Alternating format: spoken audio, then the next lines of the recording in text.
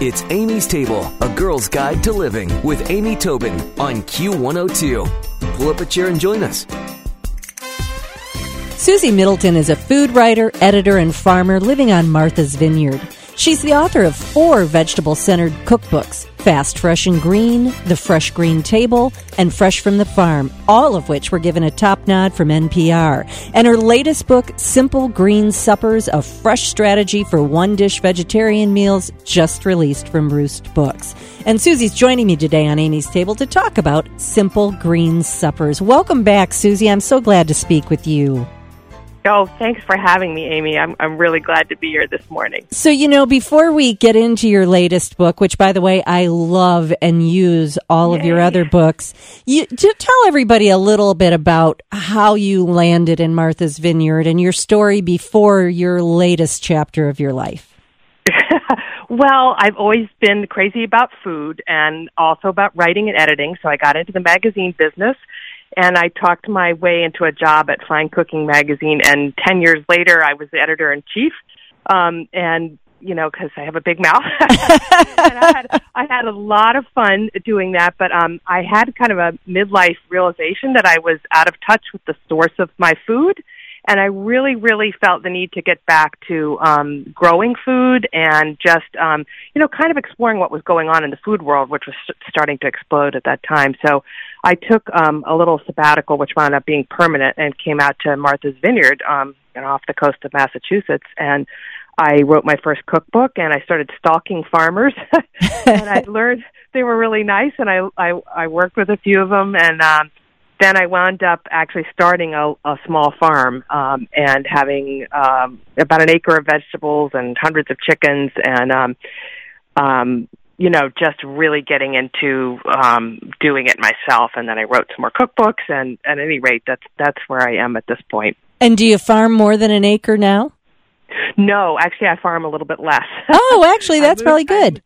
I moved to a smaller spot, and so I'm concentrating on tomatoes and flowers and green beans, which are kind of my specialty, so that I can, make a living doing other things. So it's a complex situation trying to make a living as a farmer. So well, I'm sure, and as you are an author as well, that has got they've got to press on each other for sure.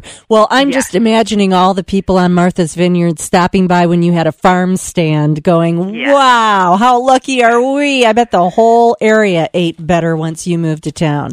Well, and I still have a little farm stand, and my loyal customers are so fabulous. So it's really fun. I feel very blessed to be able to do it. Yeah, it's a great life, and they're great books, and the inspiration that you give through them is wonderful. So tell me a little bit about Simple Green Suppers. I know you're saying it's really a game plan for putting together dinners.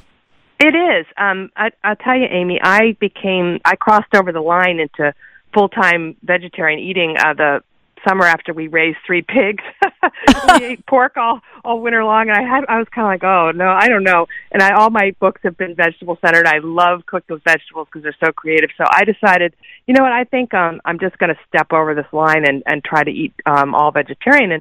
And so then I had the challenge every night with a busy life of putting together what I call supper, not a really heavy meal, but it's got to be a complete protein dinner. And I thought, wouldn't it be great if everything could be one dish served all together and there's a balance of flavors and textures.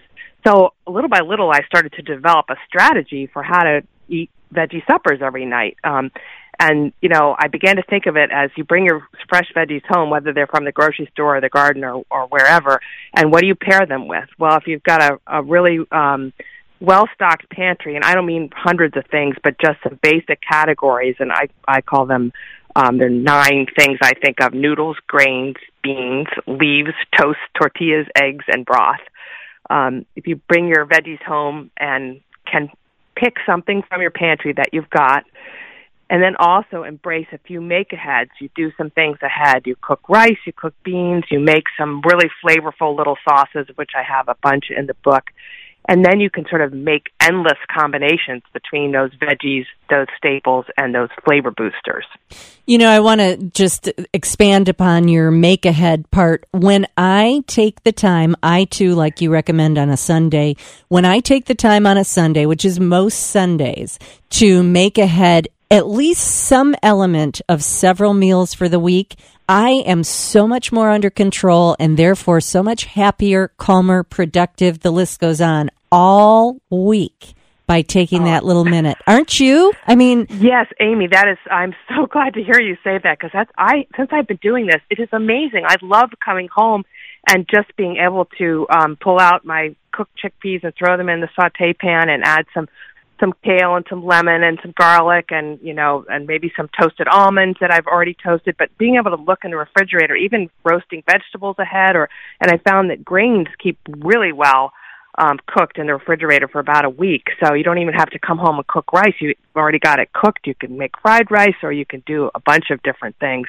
And it does really make you feel better. It does. I mean, it's not just the mealtime. It's sort of like it expands over your whole life. Well, I know that you talk about your veggies plus one components, which I think is great in the book, Simple Green Suppers. And you mentioned that there's a way to put together a meal that has all the varying textures and tastes. And I think that is probably the biggest challenge for someone that is not cooking a completely vegetarian lifestyle. How do you get all those satisfying textures together when you're really just veggie based? Well, I think, I eat a lot of nuts. I'm big on texture, and I think, and I'm always telling people to toast nuts because they add texture. But I also make a lot of really small little tiny sauces, balsamic, lime juice, and brown sugar, yogurt, cucumbers, and dill, lemon, tahini, maple syrup, and, it's a little lemon tahini sauce. And I keep those things in the fridge. So those are my flavor boosters. Or I've got roasted vegetables. I like to give things an extra layer of flavor by browning them. People laugh at me because I say I love green vegetables, but they always say my favorite color is brown. I love caramelizing to give flavor. So I try to pair, and I point out in the book umami type of vegetables, mushrooms and eggplants.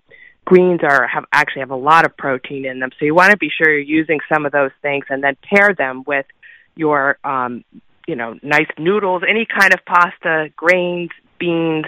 I love chickpeas, and I do a lot with showing people how to do a variety of things with them in the book. Tortillas, eggs, things that just add interest and give you a lot of variety. Mm-hmm. And you mentioned adding things with umami, and of course mushrooms are so satisfying and can really, I think, satisfy even the most ardent carnivore. But what other foods do you think, for somebody who's saying, you know what, I'm going to try this, I'm going to put a foot in, what are some of the most satisfying directions for meat eaters to go when embracing the Simple Green Suppers? Well, one ingredient I've really embraced, which I hadn't really embraced before, is miso. And that I have a crystallized ginger miso dressing that I put on avocado and orange and radicchio and chickpea salad. And it just, miso is, it's not that hard to start using it. You use about a tablespoon of it for a cup of water, or you can put a little bit in a dressing. I've got a spring soup that has asparagus and peas and a little bit of tofu. I don't eat a lot of tofu. I really do eat a lot of chickpeas and beans and hearty grains like wheat berries and brown rice. I've got a great method for cooking most of those hearty greens just by boiling them in a lot of water like pasta. Very, very easy. You cook them until they're done and then drain them and keep them in the fridge. So those kinds of really hearty ingredients add a lot. I love miso. I love tamari. Other vegetables that, add some real depth are sweet potatoes, which are, good for you. Yeah. And then I use hot sauces, vinegars, a good pantry, but doesn't have to have hundreds of ingredients in it. It just has some great flavors. Yeah. Oh, I cannot wait to try some of these recipes. I mean, you always provide such inspiration by the recipes themselves, such great insights by how they're written, and I love this. Thank you for joining us on Amy's Table today. Again, you got to pick up Susie's latest book, Simple Green Suppers. And if you don't already have her other books, Fast, Fresh, and Green, the Fresh and Green Table, Fresh from the Farm, check them out because they're all really terrific books. And Susie, where can we send people for more information on you? My website is sixburnersue.com. SIXBURNERSUE. Perfect. And I'll put a link to that on amy-tobin.com as well. Susie Middleton, thank you so much for joining us on Amy's Table. Thank you, Amy, and you guys have a great day. You too. Thanks for listening to Amy's Table, A Girl's Guide to Living with Amy Tobin on Q102. For more, visit Amy's blog with Q102 online at WKRQ.com.